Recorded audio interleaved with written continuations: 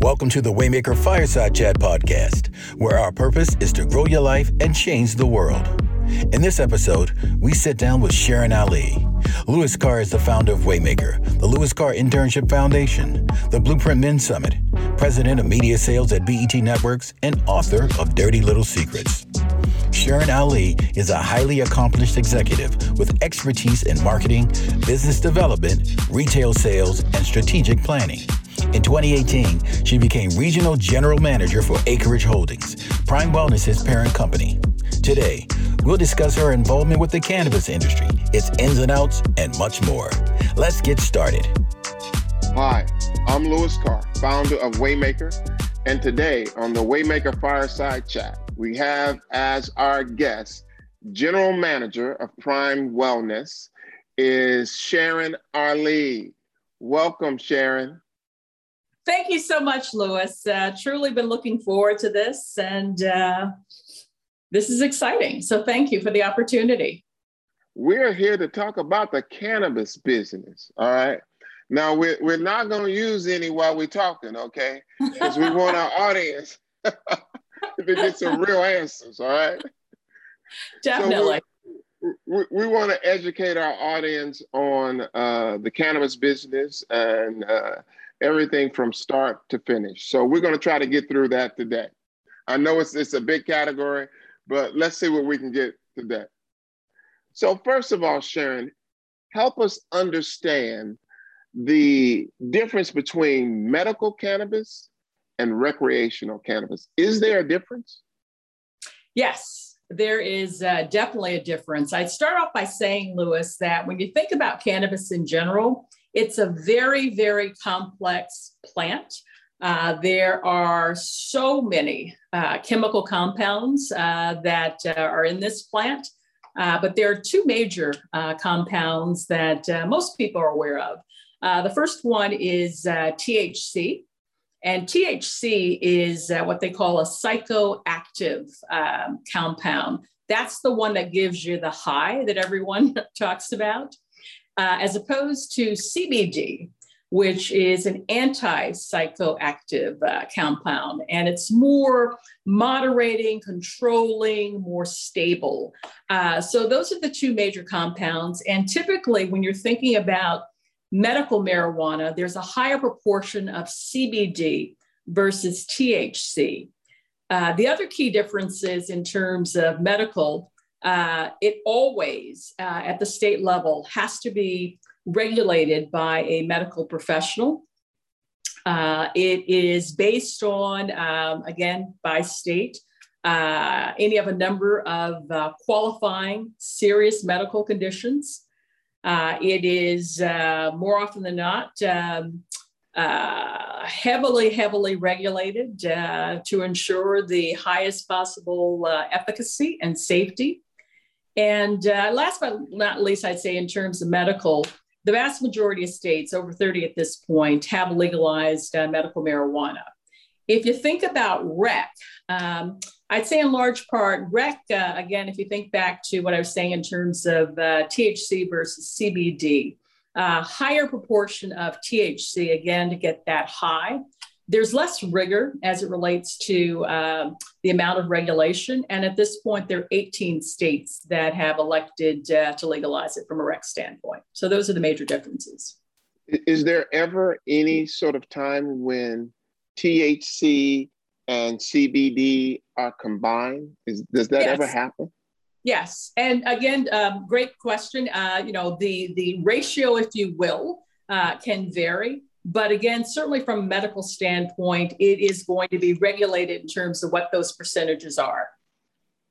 Okay.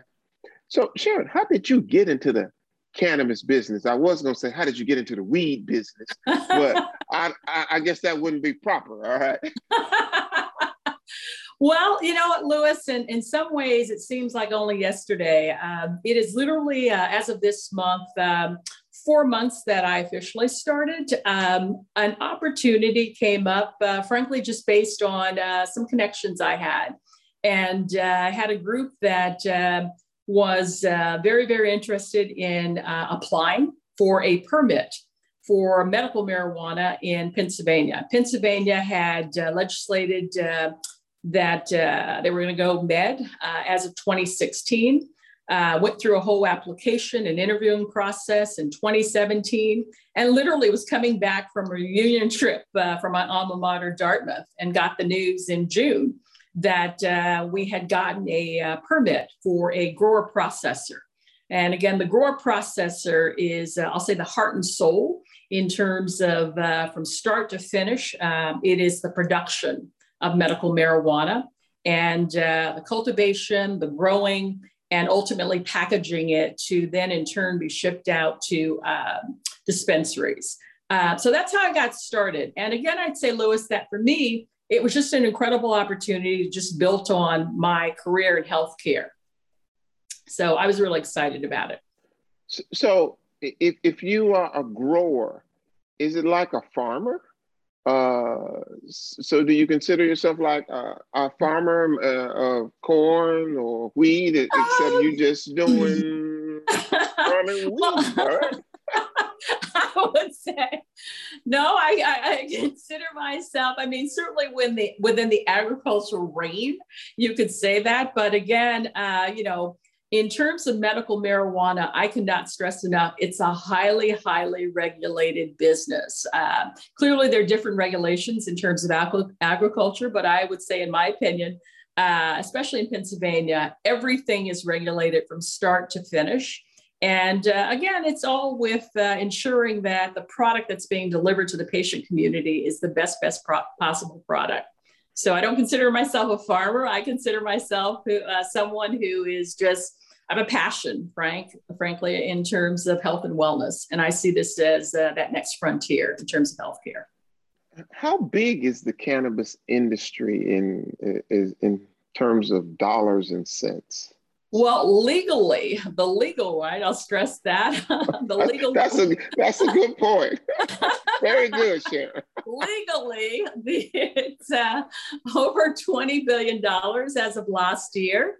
And the projections at this point is that it's going to top over 90 billion within the next 5 years. So time will tell, but it's incredibly, incredibly large growing industry. And it's one, again, that, is growing by leaps and bounds, especially from a medical standpoint, because there's the growing consciousness and awareness that it is the therapeutic value is just absolutely indispensable. So give us some sort of details and insight on your particular company in Philadelphia. So we're actually located Berks County, a number of miles from Philly, in a town called Sinking Spring, which earns its name. There are actually sinkholes, which we've unfortunately come across, hence, the Sinking Spring name. So again, just really, really fortunate. As you might imagine, highly, highly competitive selection process. Pennsylvania is at that time, and certainly has become, was looked upon as a core industry market. In terms of Prime Wellness, we got one of the first 12 permits and started off with myself, and I had 4 others at that time, including my director of production. I had a operating officer, kind of a jack of all trades, and again, a director of security. And literally, Louis, we had 6 months from the time that we got the notification to that we had been awarded the permit. So broke ground in September 2017 and literally stood up a 30,000 square foot facility by the end of December. And we had said that, as we're looking at the product that we wanted to bring to market, we decided that we wanted to start with seeds only, prime, right? It's primary, it's important. So literally started the whole process in terms of germination in February and launched Prime in July of 2018. So last month, we celebrated our 3rd anniversary. At this point, I've got a team that is heading towards a group of 80. I've got, I'd say, a fairly young, dynamic, very passionate team well-trained, a very diverse team. And we're just very focused on being one of the best in the Commonwealth. So let me ask you something about what you said. You said there were 12 licenses available. Yeah, so PA is what they call a limited licensing state, Louis. So in Pennsylvania, by virtue of the fact that they were middle of the pack in terms of legalizing medical, took a look at what other states had done that preceded them and decided that they were only going to issue 25 licenses, and they split them up into 2 phases.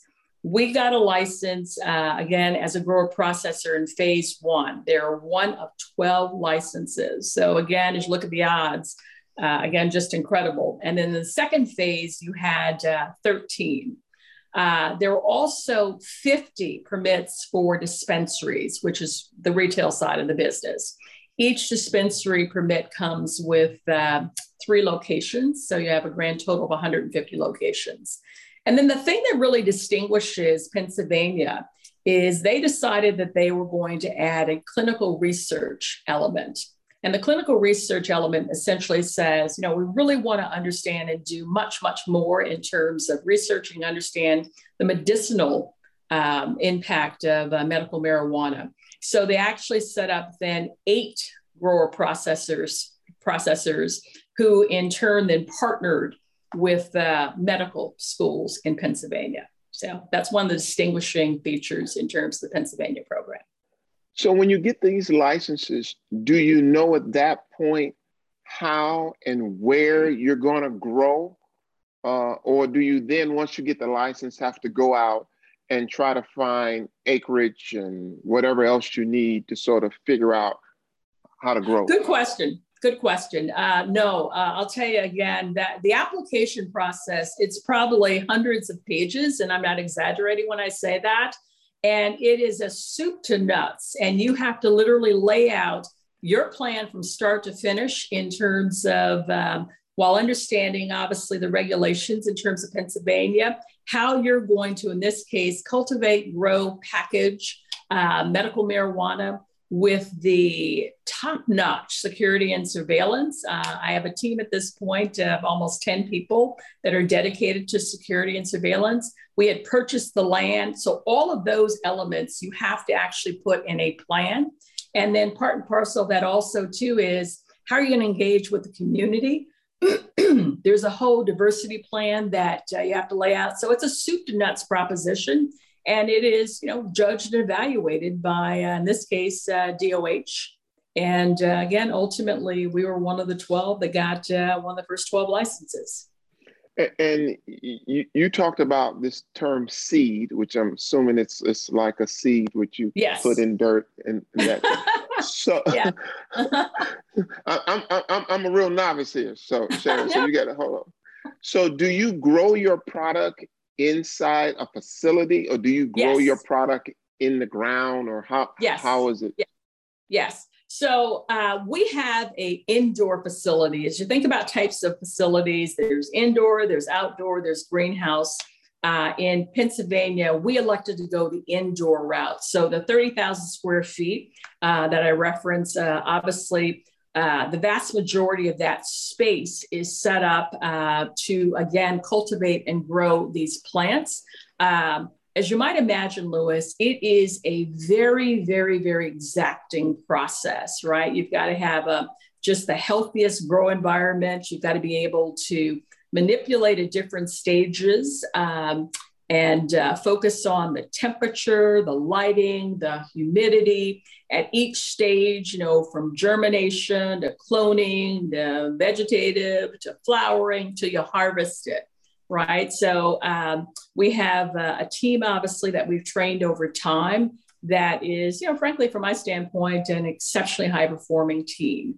And everything is done in such a way that, again, it's regulated. We have standard operating procedures. Everyone has to follow those procedures, and everyone knows it.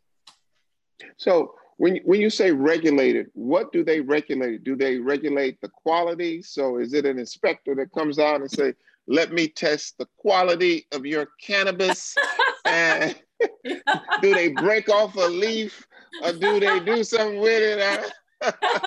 Yeah. So when I say regulate, I'm talking about regulate. So for example, lab testing.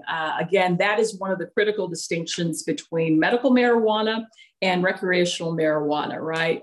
Because again, we want to ensure that the product that we're taking to market, safest, most efficacious product. So we actually have a 2-tier testing process, right? There are independent labs that again have received their certification from the state of Pennsylvania to operate as labs. And they will come in and sample, they'll pull samples of our batches, right? And then they'll put those batches through a battery of tests. And again, based on standards, obviously, you have to pass. If you don't, if you have a failing result, you have to retest twice with the same lab supplier. So that's one example of the reg. Another example would be, I've got 24/7 surveillance, video surveillance of every part of the facility. So again, we're making sure that everything's being done based on both the regs and also based on our standard operating procedures. To your point, we can have inspectors from the Department of Health show up unannounced anytime. They can ask us to say, hey, I'd like to see the footage from this date. You have to be prepared to show it. I'd like to see the employees that you just brought on a month ago. To that point, in terms of actually the hiring and the recruitment process, you have to pass an FBI background check. You have to be fingerprinted, and you have to pass a 2-hour training course. So again, those are just some of the regs at every step of the way in terms of medical marijuana. Wow. FBI background check. Yes. Okay. I'm going to leave that right there, Sharon. I'm not going to go any farther than that. Right. And when that question is asked in the interview and you hesitate, it's, okay. That's, no, that's a non-starter. I've had one of those before, and I'm not going to tell you if I passed or failed, all right? Touche. Okay. So when people think about cannabis, they normally think about money. I mean, because whenever it's talked about, whether illegal or legal, they usually have some dollar figures attached to it. Where is the sort of biggest opportunity, on the growing side of the business or on the retail side of the business? I would say, frankly, Louis, it's both, in the sense that, we just run a wholesale operation, right? From seed to sale, we call it, right? And we are, as we look at how we manage our business, we're looking at it through the lens of what's been approved from a form standpoint, and just literally be in a position where, as we look at our product mix, how do we ensure we're bringing to market the forms that patients want? And we have a clear understanding as far as, I'll say, the cost to produce. Because ultimately, it is that so critical, delicate balance of being able to service the needs, in a manner of speaking, of the patient population, but at the same time, obviously having a profitable enterprise. So I would say that the wholesale piece is critically important, and the management is in large part going to drive your ability to be financially, I'll say, profitable. Again, this is a market. It's a big, big, big market. I just saw some stats last week. There are currently over 600,000 registered patients and caregivers in the PA program. That's a huge, huge number. Pennsylvania has over 13 million people, so it's almost 5%. It's probably one of the best in the country. If you think about it from a retail standpoint, again, it's that direct patient facing. You are literally sourcing product from different grower processors, and unless you are vertically integrated. So vertically integrated is, you have a grow process facility and you've got dispensaries. And so again, it's your ability to manage it in a way that, is going to best position you to compete in the market. And I would say also too, in that regard, location, location, location.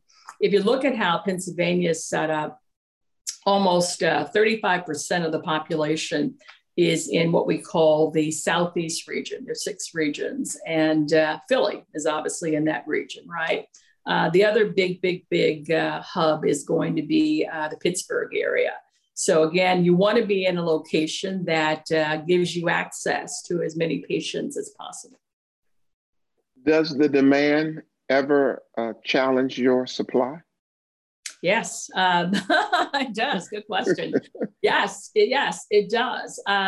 We probably have one of the smallest footprints in Pennsylvania, and from our standpoint, again, we want to be in a position that we're supplying everything that we package, right? And so we've got a situation where we are working with a third-party transport provider. And, it's a whole process in terms of order fulfillment. But ultimately, one of the things that will drive, I'll say, supply is the selection of the strains that we use and the yields, right? Which to the extent that they're above and beyond average, that's going to give us more product to go to market. But from our standpoint, we're looking at how high is up. And again, knock on wood, from all indications, it's a thriving market.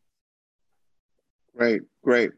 So, Sharon, we believe that most successful people have had waymakers in their life, meaning that nobody gets to where they are without somebody intentionally intervening in their journey. Tell us about some of the waymakers that have sort of helped you along the way. Well, first of all, I would say my parents, especially my mother. My mother had an expression that my sisters and I, we embrace to this day. And the expression is, nothing beats a failure but a try. My mother was a supreme optimist. She always wanted the best for her kids. She was valedictorian of her high school class, wanted to be a lawyer, unfortunately didn't realize that ambition, but she's seen it realized with 2 of my sisters and 2 of my nieces, and 2 more coming at this point. So my mother is just an absolute inspiration to me. She is definitely a waymaker in terms of all that she did to help me get to this place. I would also say, too, that as I look back on my healthcare career, there were a number of people who really helped me learn. I was just out of business school, and there were a number of people who kind of took me under their wing first, job, and really trying to learn the ropes and how to navigate in a corporate environment, right? So certainly there are a number of people who helped me in that regard. And I'd say currently, Louis, and I don't say this lightly, have really built an exceptional team. And the guy who is my senior director now of production has lived and worked in other cannabis states, comes with over a decade of experience, and he has been a driving force in terms of our success. So those are just some of the people who, professionally and personally have made an indelible impression and helped me get to where I am today. Final question, Sharon, for the people of color who may be listening to this podcast and reading the article, who may be thinking about this may be an industry that I'm interested in, what advice would you give them to sort of find more out about the industry and how to get started in the cannabis industry? What advice would you give them? I would suggest a couple of things, Louis. I would say, first of all, as they say, knowledge is power, right? So the notion of really tapping into industry resources like MJBiz, right, is one of those key resources that gives a fairly in-depth view of what's happening on a state-by-state basis, what's happening in terms of the industry overall. They actually have a conference that's coming up in Nevada in October. It's typically the end of the year, but again, during these challenging times, they move it to October. So getting to know the industry and getting to know it in terms of tapping into those resources, and also being in a position where if you know people who know people, you have connections, the opportunity to talk with them about the industry, get a sense in terms of how did they get to where they were at. I've had obviously a number of people who've reached out that way, and I always try to help. I'd say also too, in terms of identifying what's going to be the right fit. Do you want to be on the wholesale side of the business? Do you want to be the person who's actually nurturing those plants? Do you want to be the person who is the customer face, right? Selling the product into dispensary customers? Or do you want to be on the retail side where you are a patient care consultant and you're engaging with patients and caregivers and providing them with the product knowledge? And again, you can toggle back and forth. But again, we actually went through a fairly significant recruiting blitz. And that blitz included a number of people who had been on the retail side who now want to step back and get a hands-on understanding of the wholesale side. The other thing I would say is really be prepared. This is an industry that at this point, you have a number of, I'll say, fairly large multi-state operators, but you also have operators that are in startup mode. So, really be prepared for, I'll say, facing the uncertainties of a highly, highly regulated industry and being nimble and adaptive in terms of how you then position yourself to learn and, more importantly, be in a position to move forward and progress. Great. Well, Sharon, thank you so much for this quick, as I would say, 101 cannabis lesson. I'm sure that a lot of our audience will have more questions and more insight, want more insight. So how can they sort of get in touch with you? Are you on social media platforms? We actually are primewellnesspa.com is our website. Yeah. And what about you personally? What about me personally?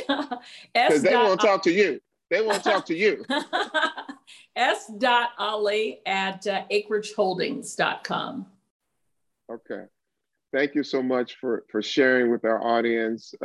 This is, I'm sure, will be one of the most engaged and listened to podcasts because it's a hot topic in our country. It's a hot topic in our communities. So thank you for taking us through some of the basics of the cannabis business today. And we wish you continued good luck in your business endeavors. Thank you so much, Louis, and I look forward to hearing it. Thank you so much for listening to this conversation between Louis Carr and Sharon Ali. What did you enjoy about this episode? Let us know on our social media at Waymaker Culture. Don't forget to claim your first 6 months of the Waymaker Journal free at waymakerjournal.com. And be sure to enter the Waymaker giveaway by going to waymakercontest.com. Subscribe to the Waymaker Fireside Chat podcast to get notifications each time we release an episode.